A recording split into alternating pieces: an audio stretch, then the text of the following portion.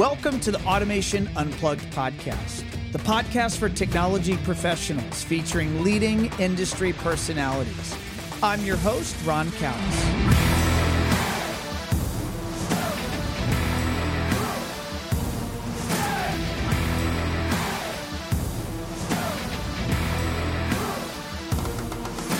Today's show features Alesia Hendley, multimedia journalist and content creator. Alesia is an AV professional that found her passion at a young age as a sound engineer with her father's church. In the early stages of the church's foundation, they couldn't afford musicians. By utilizing different audiovisual technologies, she and her father found creative ways to go higher, both musically and spiritually, taking the congregation with them. Now you can find her operating, installing audiovisual systems, or executing creative ventures. As a young professional, she's finding ways to bring AV, creatives, and creative visions together in the effort to leave her mark by making an impact and not just an impression. We live streamed this interview on social media on Friday, March 3rd, 2023 at 11:30 p.m. Eastern Time. During our time together, we discussed Alesia's upbringing and how she started her trajectory working soundboards at her father's church, her move to personal branding, and her journey as an industry influencer, and why the pro AV industry is not well known and what the industry could be doing to recruit new talent. I really enjoyed this conversation, and I hope you do as well. Let's tune into this interview with Alesia Hendley. Alesia, how are you? I'm good. How you doing, Ron? Thanks for having me. Alesia, we made it happen. We did. Where there's a will, there's a way. And clearly you're a saint, because you and I tried to do this before a couple of weeks ago. And something in the interwebs, in my computer or your computer, they just weren't having it. And yeah, those bugs, some bugs in there. It's all good. They were bugs. But you've used this software before, StreamYard. Is this software that you've done on your own shows, or you've been a guest on shows using this software? Yeah, absolutely. StreamYard is what we would use to shoot Dante Quick Shots. If anybody's seen Dante Quick Shots when I was at Audinate, the foundation was built on this platform. We actually won an award for Dante Quick Shots with AV Nation. So shout out to my guys, forever an Audinator, even though I'm no longer at that company. But shout out to Frank, Luke, and Bernie, and StreamYard for helping us make things like this possible. That's awesome. And you did make that announcement, and you made a reference to it. You made an announcement on LinkedIn, and I saw it blow up, and your social channels are blowing up. People are going, "Oh my goodness, Alesia, where are you going?" So what can you tell us? Where are you going? Or when are you going to make the announcement? The announcement will come here in a few short weeks. So keep your eye open for that. I guess if I have to give a hint, I'll say it's a partner to Audinate. Oh, I didn't know I'd be getting a hint here live on air. There you go. Little hint. Got my sleuthers out there like figuring, all right, let me go find the Audinate partner list and find out who that might be. It's quite a few, so it's pretty broad, but people might be able to take a guess. Where are you coming to us from, Alesia? Where do you call home base? So home base for me is technically Largo, Florida. I'm beachside of the Tampa world, kind of Bay Area. So love it here. Been here almost 3 years come April. Largo. So you're south of Miami. No, I'm northwest of Miami, actually. So I'm in the Bay. To get to Miami, it's about 4 hours. It's not, it's kind of like Texas, all those major cities. I was thinking Key Largo.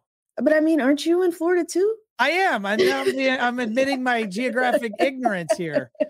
So you are in Largo. Is that different from Key Largo? I believe so. I have never heard of Key Largo. So technically, I'm in between Clearwater and Tampa. Oh, okay. All right. Different side of the coast. Okay. Yeah.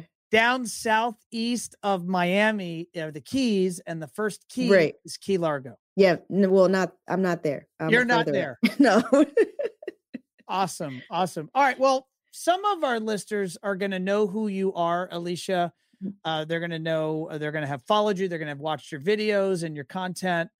and some of them may not know. So why don't you just tell us a little bit about yourself, kind of your, at a high level, how might people know of you and maybe some of your background?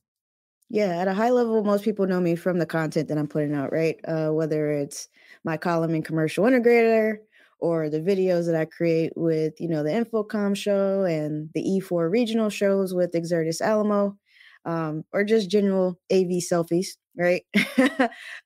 Most people know me from that type of content creation that I've been doing in the industry for years. But long story short, I've been professionally in the industry officially for 10 years now. I made my 10-year mark this year, so I'm excited about that. It started with working at my father's church, running the boards at a very young age, and it growing into a full production from there, right? It started with audio. The next thing we were looking at projectors, and then we were having to get mics for the bands and all of this thing, right? It was just this full-blown production by the time I was about 16, 17. Shortly after that, we moved from my hometown up in the Connecticut area. We moved down to Houston, and somebody mentioned school to me. I was trying to get into a church, and I was like, "What? There's school for audio?" And at that time, there was only Art Institute or Full Sail, and then I found this little gym right in my backyard in Houston called Media Tech Institute. It's a certification program, so I went there and got certified. After that, I was shortly after basically a audio engineer that didn't have any more artists to record, right? Everybody was like, all right, we got to find out how to make a real living here. People were having children, we were getting older, just wasn't making sense. And that's how I found Pro AV, because I got on Craigslist, typed in audio engineering, and I got a gig basically with a rental house in Houston. And I quickly found out, like, okay, my idea of going on tour was not realistic because I don't like load ins and load outs. Like, I didn't even like driving around Houston from place to place. There was no way I was going to do like a worldwide tour, right? So I tried to figure out what was next, and that got me an in-house position in a multi-purpose facility where I was doing a lot of different things every day under the AV umbrella, whether that was setting up our digital signage, directing football games, running front of house audio, doing lighting for a nutcracker, setting up a banquet. It was all these different things. And it was just one big facility where we had the latest and greatest technology.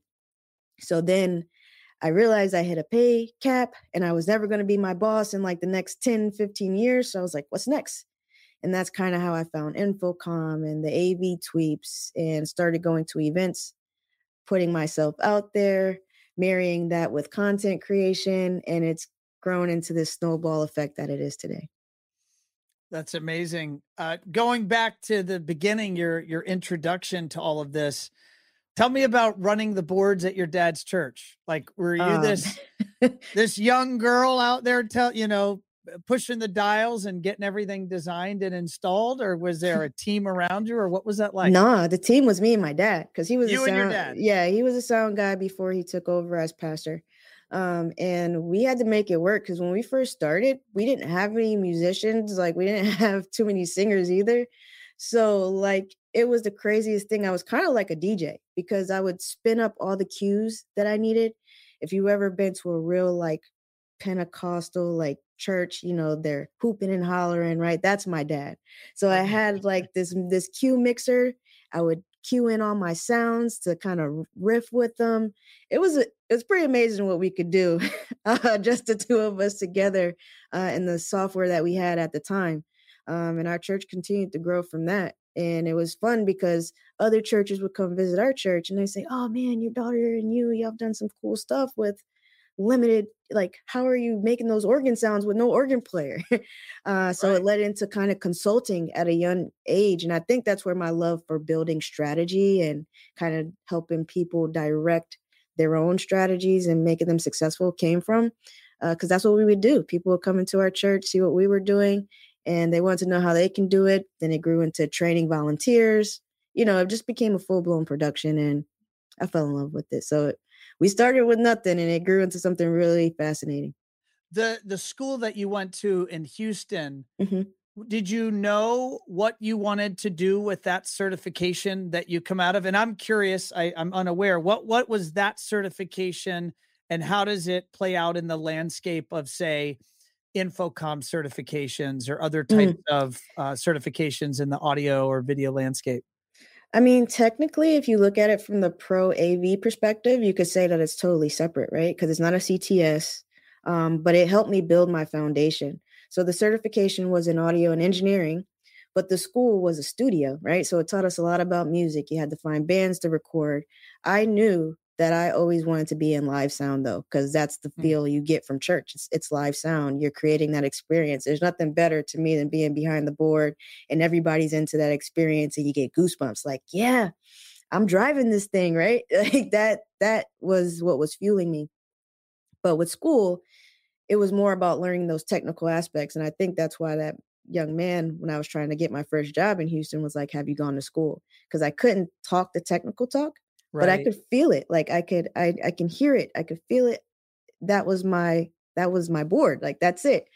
So going to school really helped me be able to build the foundation of my technical perspective for audio. And that's how it just grew over time. So shout out to that guy. I can't even remember his name, but it was important because as I grew into AV, that was my foundation to continue building my career because it was like I had the experience and then I had some type of certification to back me up. And I think our industry is built on certifications, even though it comes to and or with jobs sometimes, right? And or experience or degree. And that's what I was having trouble with early on. It was like I had the experience, but I didn't have the degree. So I was like, how can I start navigating this? So I started putting myself out there. But the certification for audio engineering, in my opinion, is more than enough to get a start in the AV industry, whether it's Resi or pro, honestly. It gives you that starting point. Our industry, both on the pro side and the residential side, Mhm. I believe is having challenges or has had challenges maybe since the beginning of bringing in new talent. Yep. And you're an example of new talent, right? And you fell in love with music and audio and engineering at the church, and you found your way. What are you doing? I'm curious, if anything, or what do you think our industry should be doing to be pulling in more young talent to expose them to this world that, let's argue, most people don't know exists? Yeah. In high schools, right? If we're looking at it from a high school level, we need to get in with those media programs, right? Most media programs are where the AV lovers live, right? Because they're doing some form of production. They're probably doing some kind of camera work. They just don't know that they can do that outside of a broadcast studio, right? Mm. If we're looking at it on a higher level, we can start looking at certifications, places like Full Sail University, other areas. I think there's one that's called SEA that's actually up in Georgia, not too far from where I'm at in Florida. Yeah. They have an audio engineering program, right? We need to start digging into these little holes and pockets and finding people where they are that are basically having these discussions about audio and video. They just don't know that the world of AV exists, because that's what happened to me. I finished my certification program and the job board at my school was for all studio work, right? It's like, oh, go get in and become an Oh, intern here and run coffees. I'm like, I'm not here to run coffees. Don't get me wrong. I just knew it was going to take me a long time to be that head studio engineer, right? Because that guy's not going anywhere. He's yeah. been locked in for ages. So when I got on Craigslist and typed in audio engineer, you start seeing all of these kind of AV jobs, whether it's a rental company or news stations. You start getting to see a broader scope of what you can do with the certification in audio or video. And then that's how you stumble into the AV industry, like most of us have done. If we kind of reverse engineer that and go to those places that have little pockets of AV in them and let people know, hey, you could come get a job here. It might not be the passion, right? You might want to be the next Puff Daddy or whatever the case is, right? You might want to go and have your own film company. But in AV, you can get a job that funds that dream. And that's really my message when I'm putting content out to people that don't know this industry exists. That's really the goal.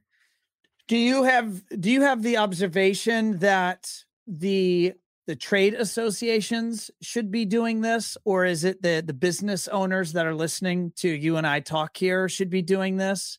I think it's a collective, right? We could always point the fingers at the association. So you guys are the ones with the trainings. We could always do that, but it's a collective effort. We're a community for a reason, right? You want new talent, go out and find them. Don't rely on the association all the time, right? I think it's a good balance beam that needs to be put in place of what's taking place in our industry.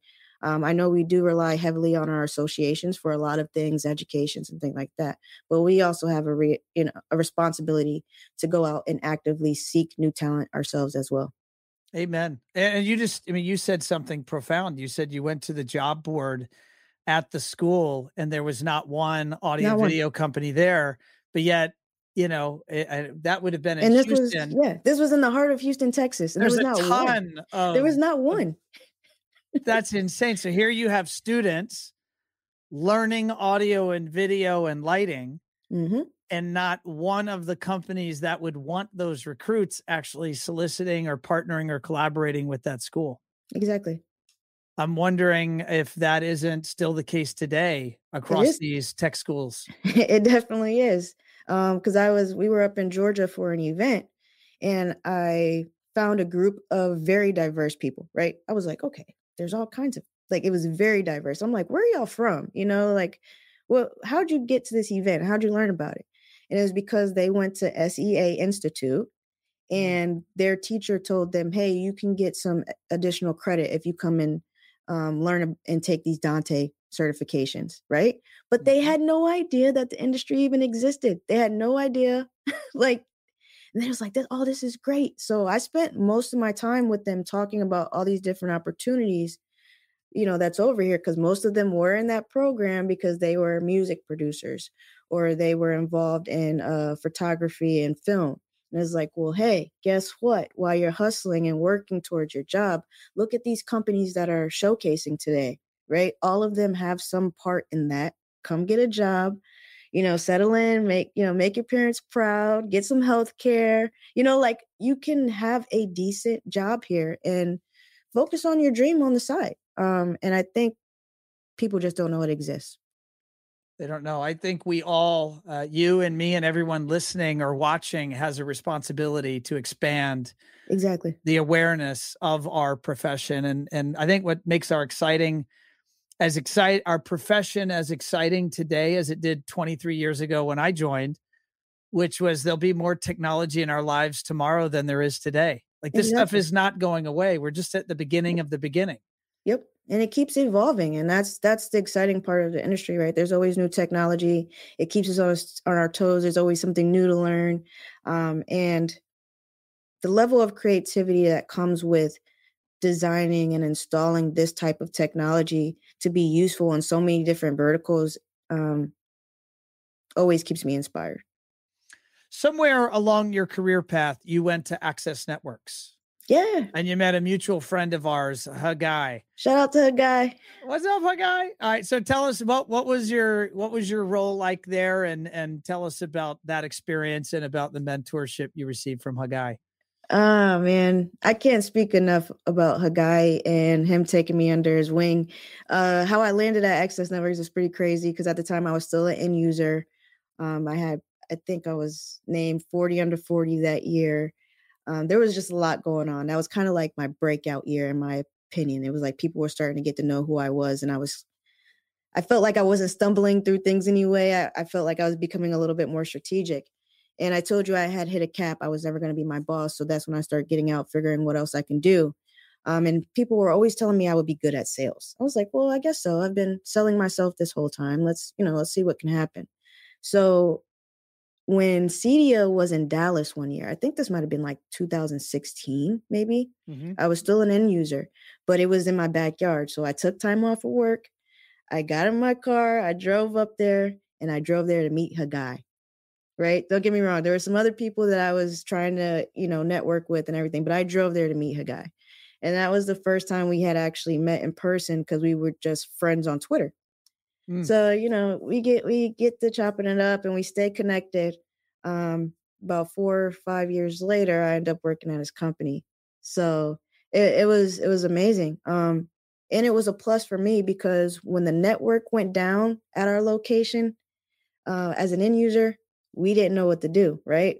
We had to Mhm. call the school's IT team to come out, and we were talking different languages. So I was like, man, all my gear lives on the network. I need to learn networking or I'm going to be out of a job. So Access Networks seemed like the best place for me to be, not only to grow professionally, but to continue to build my technical chops as well, because Access Networks designed the greatest network systems for AV to live on, even though it wasn't in pro AV. Um, it was the foundation of building my networking chops. And learning from that team, being a part of that team was one of the best times of my life. I was actually talking to a guy because I won a company trip when I worked there. And it ended up being on my birthday. My birthday's next week. So it was like all of these photos popping up of Oh, yeah. Hagai and two other of my coworkers. We were all on the top of a mountain in Colombia on horses. Like, what? Like, What? That yeah, sounds amazing. exactly. What? Yeah, it was an amazing, amazing trip. I will never forget that team. I will never forget everything that we built together, the mentorship that I received from Hagai and other members of that team is just incredible, incredible. What just speaking about that word mentorship and you see Hagai as a mentor and for the people that are listening and watching, what should they think about in terms of their role or responsibility of mentoring others, Hmm. mentoring those around them? Always remember why you started, and always remember that what you have to add is valuable, right? Like Hagai's, he's super like entrepreneur, right? He just built everything from scratch. And when I saw that in him, it was like, okay, I can do this too. So it was kind of like putting together all these things that he's done, because where I'm from, I don't know any people who have done anything remotely close to what a guy's done. So it's like, I need to know this man. I need to know how he's building. But from reverse, right? Like there's times where I inspire him too. I push him too. And I think people look at mentoringship as, oh, I know this and this person needs to know this, right? It's not like there's a gap, like maybe I know more than you, so you need to listen. But it's really a two-way street. It's a relationship of building each other up, right? Because Mhm. we all learn from each other. And I think that's why that relationship is just so good. We continue to inspire each other. And that's really what mentorship is about, inspiring each other, but also teaching each other things that we don't know. I saw on social media, and anyone that wants to go find you, I want to say maybe I saw this on LinkedIn. Hagai's new company's platform, is it Yeah. Platform 5? Yeah, absolutely. And he's building and renovating properties and his newest building has a training component and he invited you and you ended up speaking. Can you tell us what was that all about? Yeah, yeah, that space is extremely special. If you don't know Hagai, anything he touches is gold. It might not look at it as first, like that was an old auto shop. That building was an old auto shop. And what he's turned it into is just like, this vision is remarkable. But I believe the training space and the Now Community Center, which is the code name for it right now, it grew from a place of when a lot of crazy things were happening in the world in general. And on a personal level, Hagai and I were having conversations on how we can create change, right? And remove some of these barriers. And I said, well, hey, you want to create real change? We have to actively do something and not just keep talking about it, because that's what our industry loves to do. We love talking about diversity. Let's keep talking about it, raising awareness. All right. But when do we actually create change? How do we do that? Mhm. And a guy from our conversations, he picked that up and he put his money where his mouth was. And now there's going to be a space where children and young adults don't have those opportunities. Now they'll be able to come into that space and know about AV early, Mhm. right? That's how you create real change. That's how you remove barriers. You provide opportunity. And Hagai is doing that on so many different levels. So I was able to go up there, give my speech about, what the space meant to me and what it means to Hagai and what it's going to mean to that community in Easton, Pennsylvania. And I'm excited about it. So people are going to know more and more as that space continues to grow. That's awesome. We'll put a link to Hagai's Platform 5 company. We'll put a link on the social channels and down in the show notes for sure. I want to pivot to personal branding. You're a master of personal branding. So how are you known on social media? What's your handle? At the Smooth Factor. The Smooth Factor. And so is that all social channels? All social channels, pretty much, except Facebook. I haven't been on Facebook in a while. Yeah, Facebook kicked me off. I got hacked in June of last summer. And it was not fun. It was unpleasant. And I'm admitting I personally haven't been back since June of last summer. Yeah, as soon as my parents joined Facebook, I was out. You're out. Yeah. There is an ageism thing about Facebook, right? Yeah. I mean, it's cool. You know, I understand the value of it. It's a choice for me. Maybe I'll get back there one day, but I'm good. I'm good right now. Where do you spend your time on social media? LinkedIn. Like LinkedIn. Yeah. LinkedIn and Twitter and Instagram. Those are my top 3. Those are your top 3. So talk to us about personal brand, how you think about it and how you've learned to up your game. And maybe we start at the core with the why. Why work on your personal brand? For me personally, the why was growing my career. Like I said, I was constantly going up for jobs and I would lose them because, for one, a guy was going for that role. And for 2, I didn't have a degree. I said, well, okay, if I'm constantly in your face at events, if I'm constantly in your face on social, if I'm constantly just me across the board, I'll start having to introduce myself less. And that means I have a greater opportunity to land a role and continue to grow my career. So that was my initial goal, was to keep climbing this corporate ladder.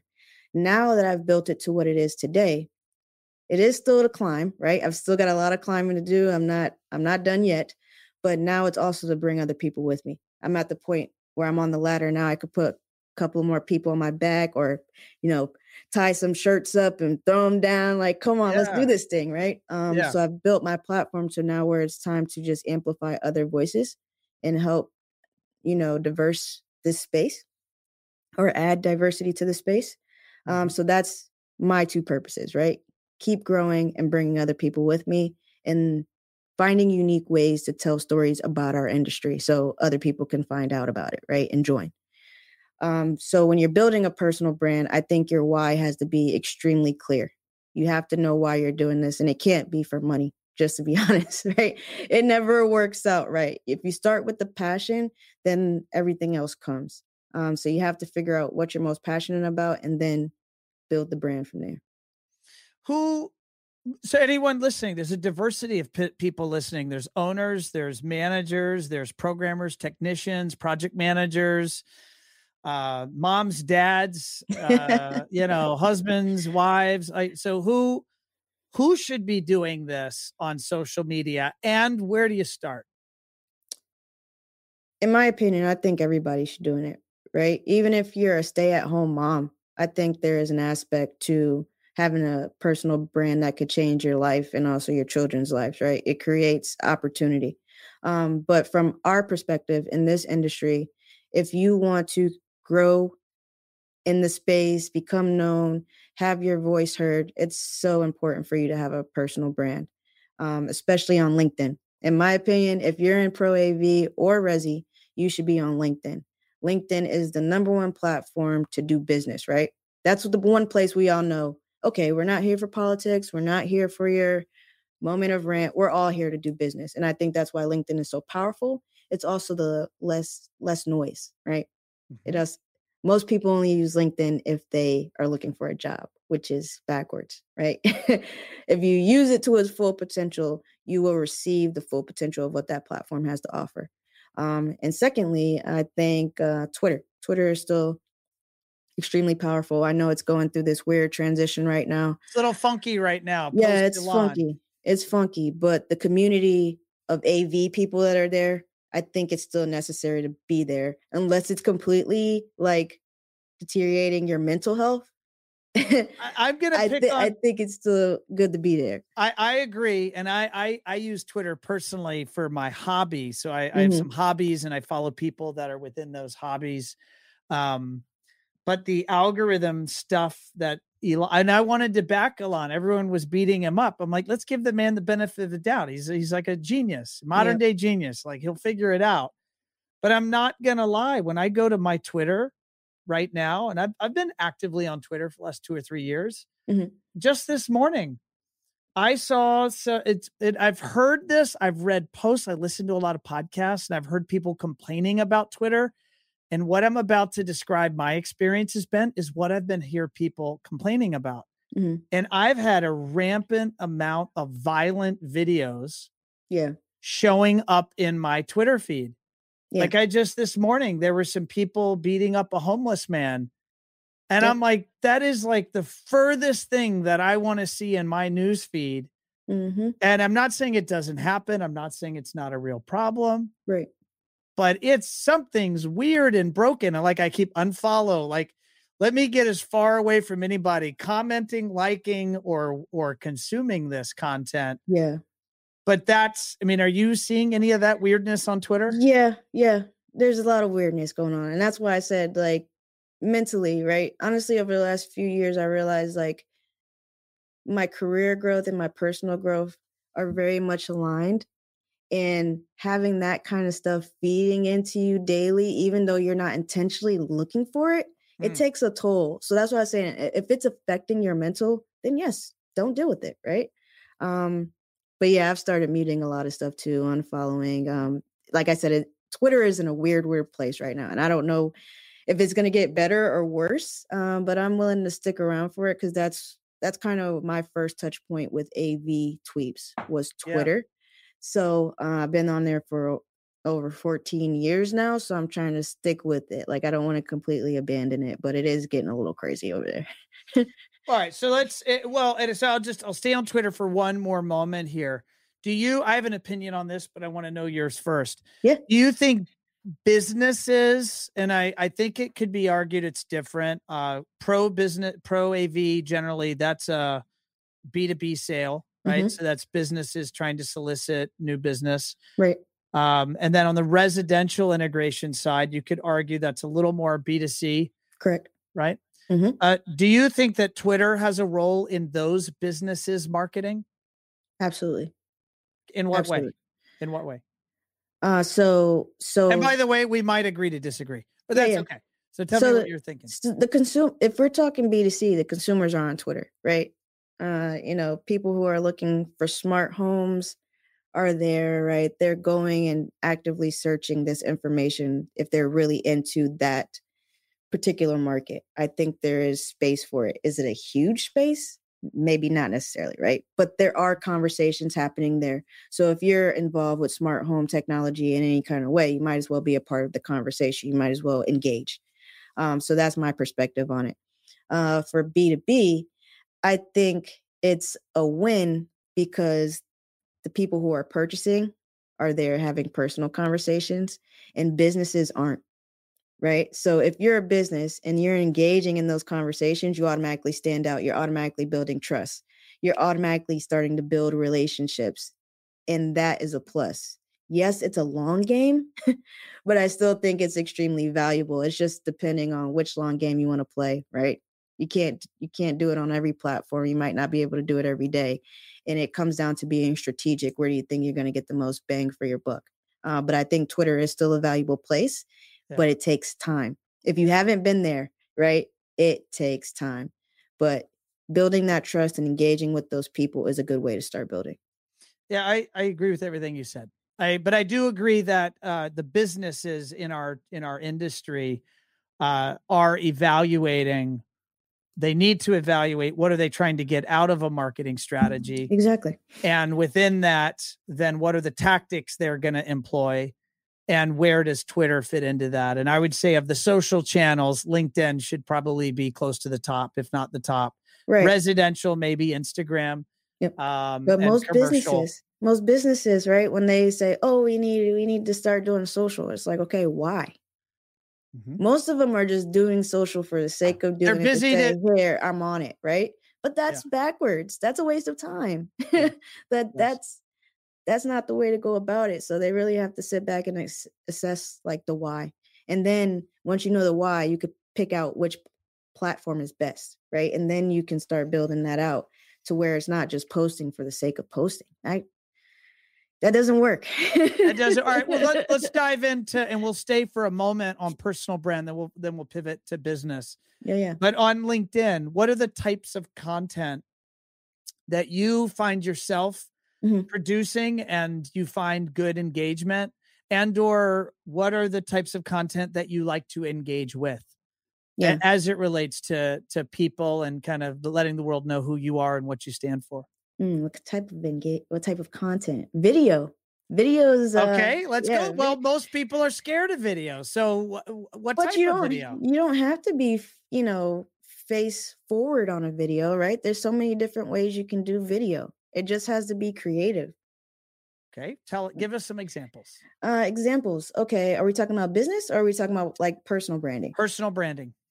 Personal branding. If you are not willing to be the person on the camera, then show behind the scenes shots. That's how I started, right? All right. Well, these people don't know me. No, let me not show my face yet. But you guys know this amazing audio console, don't you? Yeah, it's the latest and greatest. You love it. Like it, like it, like it, like it. That's what started it, right? People didn't know me, but they knew the gear. So I started talking about the gear I was using. And then the camera slowly turned around, right? Because as an end user, I was used to being behind the camera, right? I'm the one capturing, I'm the one creating the experience. So it was a slow transition for me to get on camera. If you don't like being on camera, do something behind the scenes, right? If you work in a warehouse, show me what gear showed up. Well, let's help me and help our audience get comfortable with being on camera. Do they need hair and makeup to be on camera? No. What do they need? If to be on camera. By the way, I didn't have any hair or makeup today before we went live. Same. To be on camera, you need to smile. Honestly, if that's the first thing, like just be a friendly face. Don't overthink it. That's why people don't start, right? They're like, oh, my lighting doesn't look as good as Ron's. My lighting doesn't look as good as Ron's right now. So what? That doesn't mean you can't start, right? You have to just do it, right? Start with a smile, figure out what you want to talk about, and just start. Like, just do it. It's going to be very uncomfortable, but that's how I've grown to this point, is by getting comfortable with being uncomfortable. It's like just jumping off the cliff. You got to do it. That's my mantra, Alesia. That is being comfortable with being uncomfortable. And as soon as I find myself, and I tell my team this as well, I tell my son this, I tell the kids I mentor this, as soon as you find yourself feeling really good and comfortable, you know you need to go change something. Yeah, you gotta get on to the next thing. Because you're not growing if you feel comfortable. Right. So once you get okay with being uncomfortable, that's when the strokes of genius actually start happening, right? And it doesn't always have to be this big, beautiful packaged thing all the time. As long as you're adding value, right? That's why I said start and know exactly what you want to talk about, right? Have 3 pillars. 3 pillars of things that are in your wheelhouse of what you want to talk about and add value to a conversation about. What are your 3 pillars? My 3 pillars are networking, events, and technology. And so how do you think about that framework? Everything you produce is in one of those buckets? Is in one of those buckets. That's interesting. And what frequency should someone, and we're staying on LinkedIn for a moment, we're staying on personal branding. Is there a right quantity of pieces of content to produce? I'm not sure about right quantity, but for me, like the frequency that has been showing true from consistent is at least 3 posts a week. I started with 1 post a week, then it grew to 2 posts a week, then 3 posts a week. Some people post twice a day on LinkedIn, right? That didn't work for me. I don't know, the algorithm just didn't like it. You have to figure out what works for you, but I think you should be on LinkedIn at least 3 times a week. I was talking, I'm in a marketing mastermind with some other marketing agency owners, and they were educating me. I'll give you the very short version. So we're hiring for an SEO consultant here at One Firefly. We want someone to evaluate everything we're doing, tell us what we're doing right, tell us what we're doing wrong. And so I'm going to leverage LinkedIn and the world out there to seek people that want to participate in our RFP for that role. And so I was going to my masterminders and I said, so I'm going to post the thing and I want you guys and gals to share it. And they're like, Ron, that's so LinkedIn yesterday. That's not how you get. I'm like, oh boy, how do I get the engagement? Yeah. And they said, people, you want us to comment on Yep. your post. And Because so that's where the if reach anyone comes. goes and finds my LinkedIn today, you'll find that I'm old school. So I shared Kendall from my team's post, but all of the people that I want to get into their networks, they kindly went into my video, or actually into my post, and they started commenting. Yeah, And exactly. so have you found that to be the case of getting expanded reach on your content is the engagement, the commenting game? Yeah, absolutely. Because I'm not this big influencer, right? I'm technically considered a micro influencer, but that is the name of the game as a micro influencer. I might not have the max amount of followers, right? But my engagement is there. And that is the key to it. It doesn't matter how many followers you have. You want people to be engaging with you. And that is how you expand the reach on a platform like LinkedIn, right? So when I started doing LinkedIn about 3 years ago, I was commenting and posting, engaging and then posting. Like, you can't just post, nobody's going to see it. You have to do both actively. They go hand in hand. So what's your advice for anyone that is wanting to increase maybe the impressions of their brand, their person, their content? Is it that they need to be going into LinkedIn and making, one or two comments or engagements for everything they post? Or is it 5? Is it 10? Is there any right number or right way to think about this from your opinion or just your experiences? From my experiences, what I did is always look for the AV tweets, and we're an AV, right? So go to LinkedIn in the search, type in hashtag AV tweets, check that post out, right? And don't just leave comments with emojis, right? You have to leave comments that add value, that are adding to the conversation, right? Saying I love this is not good enough. Why do you love it? Engage with that person. Like, don't just comment because you're trying to get more reach. You really have to engage. So engage with posts that pull at your heartstrings. Engage with a post with some technology that you've been using and add your opinion into the comment section. Engage with people that are at an event that you maybe not have been to but want to go to, right? You were just at BLC, weren't you? No, I had 2 members of my team that were there, Jessica and Tori. Right. I'd never been, right? But I knew a couple of people who were there. I'm liking their posts. I'm like, man, that's great. Congratulations on your award. I've never been to BLC before, but I hear it's amazing. Please let me know how it was, right? Have conversation. Don't just comment to comment. That doesn't work. You really have to drive a discussion. Now pivot that to business. So businesses, AV Tweeps, the businesses out there in our channels, Resi and commercial, how should they be leveraging LinkedIn? Same way. Post, right, on your company page. But every company has partners, whether it's a reseller, an integrator, a manufacturer partner. Leverage each other's network, comment, engage, say, oh, we're so happy that this new product released. You can also get it here. Have questions about this product. Our experts can handle that, right? You actively need to engage. It's not just about posting. And that is like what's gotten me to this point, is the level of engagement, driving conversations, and also being willing to learn from people, saying, oh, when did this come out? How do you like it so far? I might want to use this in the future, right? It's all about discussion, engagement, and building relationships. Do you believe that architects, designers, builders, developers, consultants, executives at Fortune 500, the people that matter to the integrator for future lead gen or projects, do you believe they're on LinkedIn? Yes. And even if they're not active, they're lurking. It's that platform is so valuable. Like, they are there. They are there. And don't just use it as a sales tool, right? Everybody started doing this about 3 years ago. In mailing people with just spam. That was the new thing. That's why some people left LinkedIn. They're like, oh, I get too much sales spam. Like, if you're going to reach out in a direct message, do a little research, right?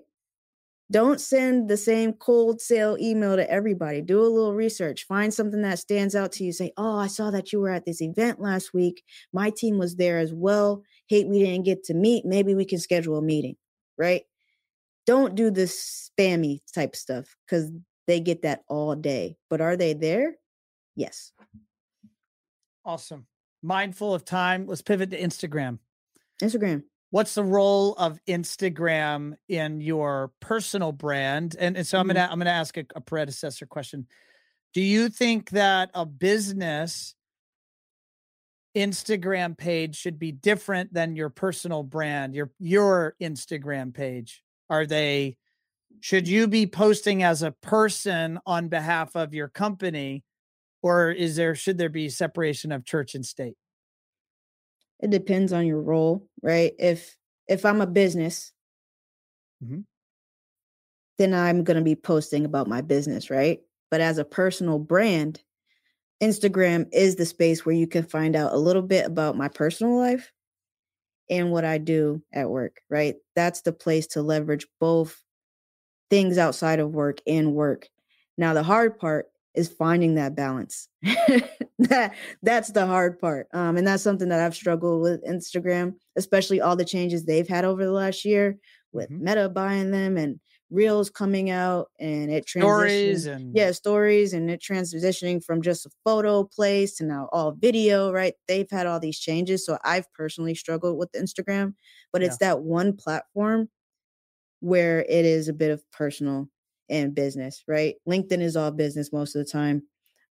Twitter is mostly the AV tweet community business events, but LinkedIn is where you're going to see me and my partner. You might see my dogs. You might see me at Infocom, and then you're going to see my dinner, right? Like that's the place to kind of do that. But if you're a business, then it has to be solely about the business. If you are looking to grow your personal brand and you work for a business, there is a way to marry that, but there is a very fine line there.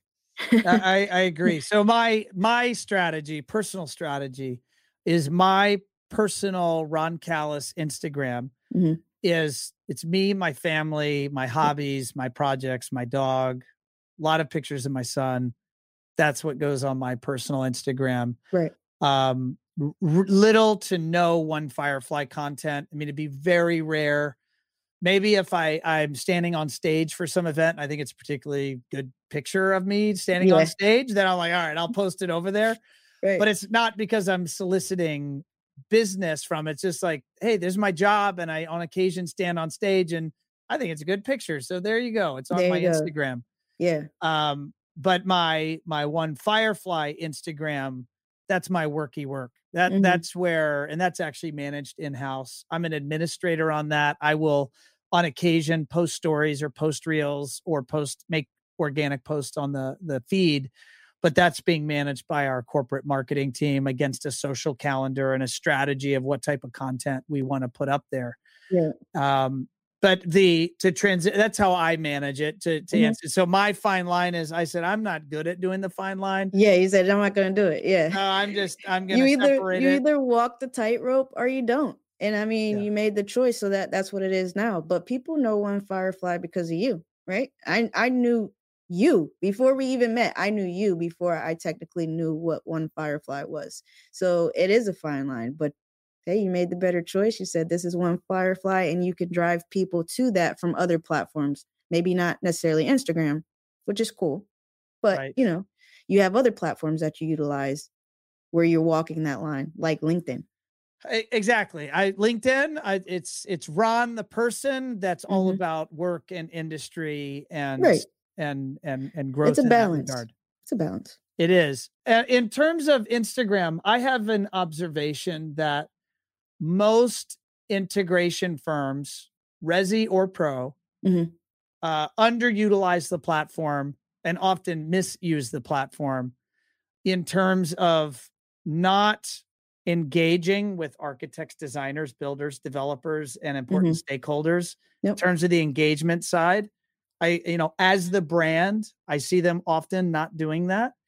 I see them often not. If you look at Instagram as a platform that has the potential to increase the exposure of your brand, Right. You could do that by effective, smart use of hashtags and hashtag strategies that would affect your orbit or Yeah. put you into the orbit of communities that you'd want to be aware of your brand. And But I don't see that happening often. But it's because AV doesn't do social well. Like as a whole, right? There's a group of us that do it. And then as an industry overall, though, most of the people in this space don't do social well. Mm-hmm. And when it comes to Instagram, it's very much video driven now. Most of our industry doesn't do video well. Like they haven't grasped the full concept when it comes to ROI, why they need to invest in it and play a long game when it comes to social and creating content. Half of the industry still doesn't get it. And that's why people aren't leveraging it. Does that change, Alesia? What's going to have to happen for that to change, or does it ever change? It will change over time as new blood infuses into our industry. That's just all it is. Because right now, I hate to say this, but it's still this phrase. This is the way we've always done it. Yeah. This is the way we've always done it. Because the people that are in this space have been doing it for 30 years. They've been running their companies and they're going to pass it down to their kids. And right? That is the model. We've always done it this way. Why change it? Right? I don't know. We just came back from a crisis, right? Everything stopped. Why don't we try something different? And if you can't answer that question, then I know you're not ready. That's companies that I just won't work with. I want to close, at least for our chat today. I know we both have hard stops in about 7 minutes. Yeah, we're good. What has you most excited about the year ahead? What has me most excited about the year ahead? Infocom. And maybe the announcement you're going to make in 10 days? Yep, the announcement that's coming in 10 days. These regional events, right? Getting back out and just hanging out with people, doing a little dancing, seeing some technology, and just having engaging conversations. I work from home, so getting out and actively having a couple of drinks with people I love and hanging out, that's what keeps my spirits lifted in this industry, because it's challenging. It's challenging. Some days I'm like, I want to quit all of this crap. Screw it, Screw it. But so I'm excited to get back on the road. Next week we'll be in Dallas for the E4 Exertus Alamo show. Absolutely excited about that. Big announcement coming in 10 days. So this is the first time I have a little break in between jobs, right? I usually leave one and start the next one. I actually have some breathing room. So what are you doing during your hiatus here? What are you doing to relax? I went to the beach this week. Okay. I mean, other than joining this podcast, which was clearly the highlight of the week. I'm hanging out with you. Did a couple of podcast recordings this week, which is stuff that I love, right? I love engaging. I love talking. I love learning from people and just having genuine, good conversation. And then next week, again, we'll be in Dallas. My birthday's on Monday. After the show, I'm going to drive down and see my parents and my nephew. So I'm going to get a little rest. It's going to be nice just to do no work after the 8th. Cause I'm not going to lie. I have been working, juggling all the other things that I do, but come the 8th, it's all family time. I'm going to get some rest and regroup and get focused on what's next. We bring our best selves to the game when we allow ourselves some downtime. I've just now started learning that. I'm all about the grind. I'm all about the hustle. And I find myself struggling with that now that I've grown into, everything that it is today. Like me as a person, I have always had this survivor mentality. You got to hustle. You got to get it. If you don't eat. If you don't, you don't got no. And now I'm kind of like in this weird phase where it's like, I start panicking, and then I realize I'm panicking for no reason, Yeah. But yeah, so I'm happy to have a little bit of breathing room these next few days, but I'm also excited about what's next. Congrats about taking that transition smartly and giving yourself some breathing room. That's I know that's good for your family, and it's good for your mental health. Yes. And it's going to empower you to bring that much more of your A game when you restart your next adventure. So thanks, Ron. Thanks. I appreciate that. Good on you. I look forward to hanging out with you in a couple of months. It'll be June Infocom, right? Yep. It's going to be a good one. I'm happy to be back in Florida. Yeah. It's gonna be good. That's going to be down the street from you. That's what, an hour. It's going to be in O-Town. Yep. So it's backyard, biggest event of the year, in my playbook anyways. Outside of the regional shows I do with Xerius Alamo, but it's the one big one that we're always focused on right after it ends. At the end of June, me and my team are always planning for that show again, right? It's just a heavy hitter that we're going into hard every time. And for clarity, for my clarity in our audience, you're going there as a content creator and that hat you wear, or is it you're going there on behalf of maybe some entity that you might be a part of? Both. Look at that. Both. See, folks, I tried to get a little bit more of the goods out of her. She's not letting it loose. Not letting it loose just yet. Not yet. All right, Alesia. Well, I appreciate you. We're going to sign off for now. Anyone that wants to follow you, maybe give all the handles. How can people follow you on the socials? Yeah, at The Smooth Factor. You can just go to Google, type in at The Smooth Factor, pick your platform of choice. My website is thesmoothfactor.com. And of course, on LinkedIn, it's my government name, Alesia Hendley. Your government name. My government name. It's funny because people walk up to me and say, "Oh, The Smooth Factor." But I mean, that's something that I'm the only one. You're not going to find another Smooth Factor. Yeah, no, you're the only one. You're the only one. Alesia, appreciate you for joining me. I think this was, we moved the numbers around. This was show 238. Appreciate you joining us. Thanks, Ron. Awesome. Great to have you.